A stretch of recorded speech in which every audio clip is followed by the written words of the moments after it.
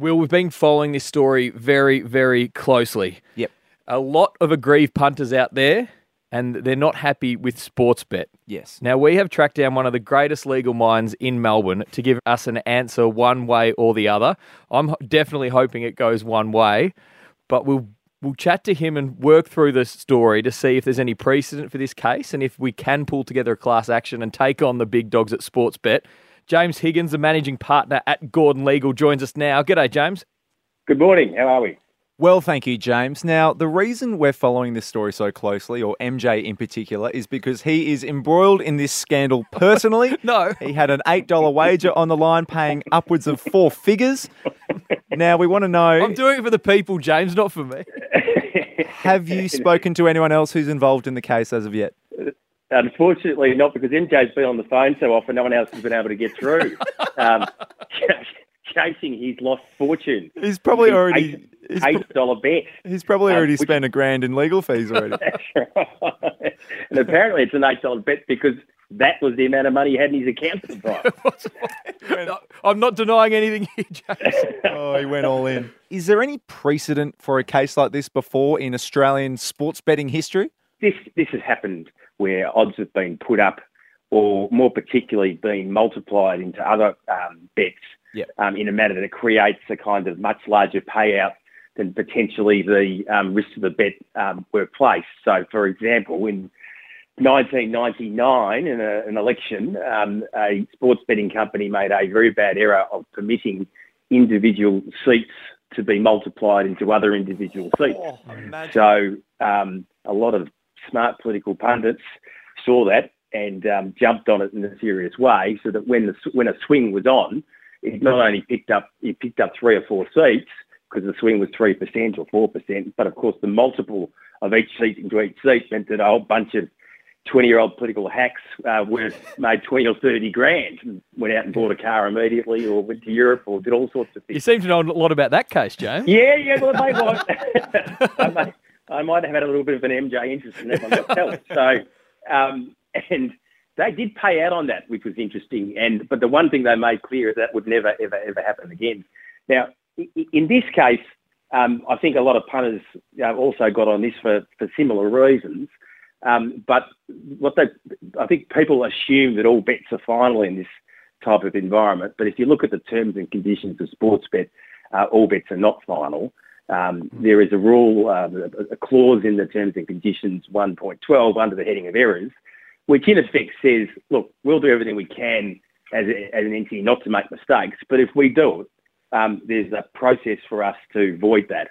And I suppose one of the questions is whether they followed that process and did it, or whether they didn't follow it. Now, if you look at what actually happened, as I understand it, they voided the bets on the Thursday night before the event.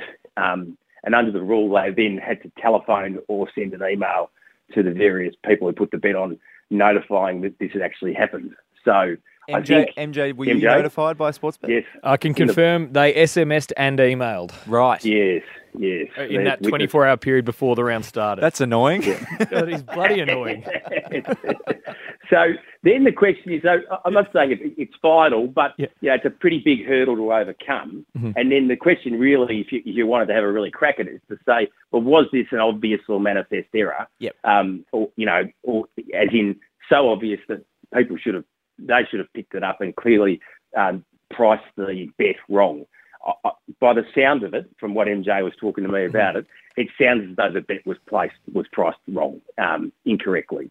But that's a matter for debate amongst the punters as to whether that's right or wrong. Yeah. Well, in the terms and conditions I read, it said it had to be an obvious mistake.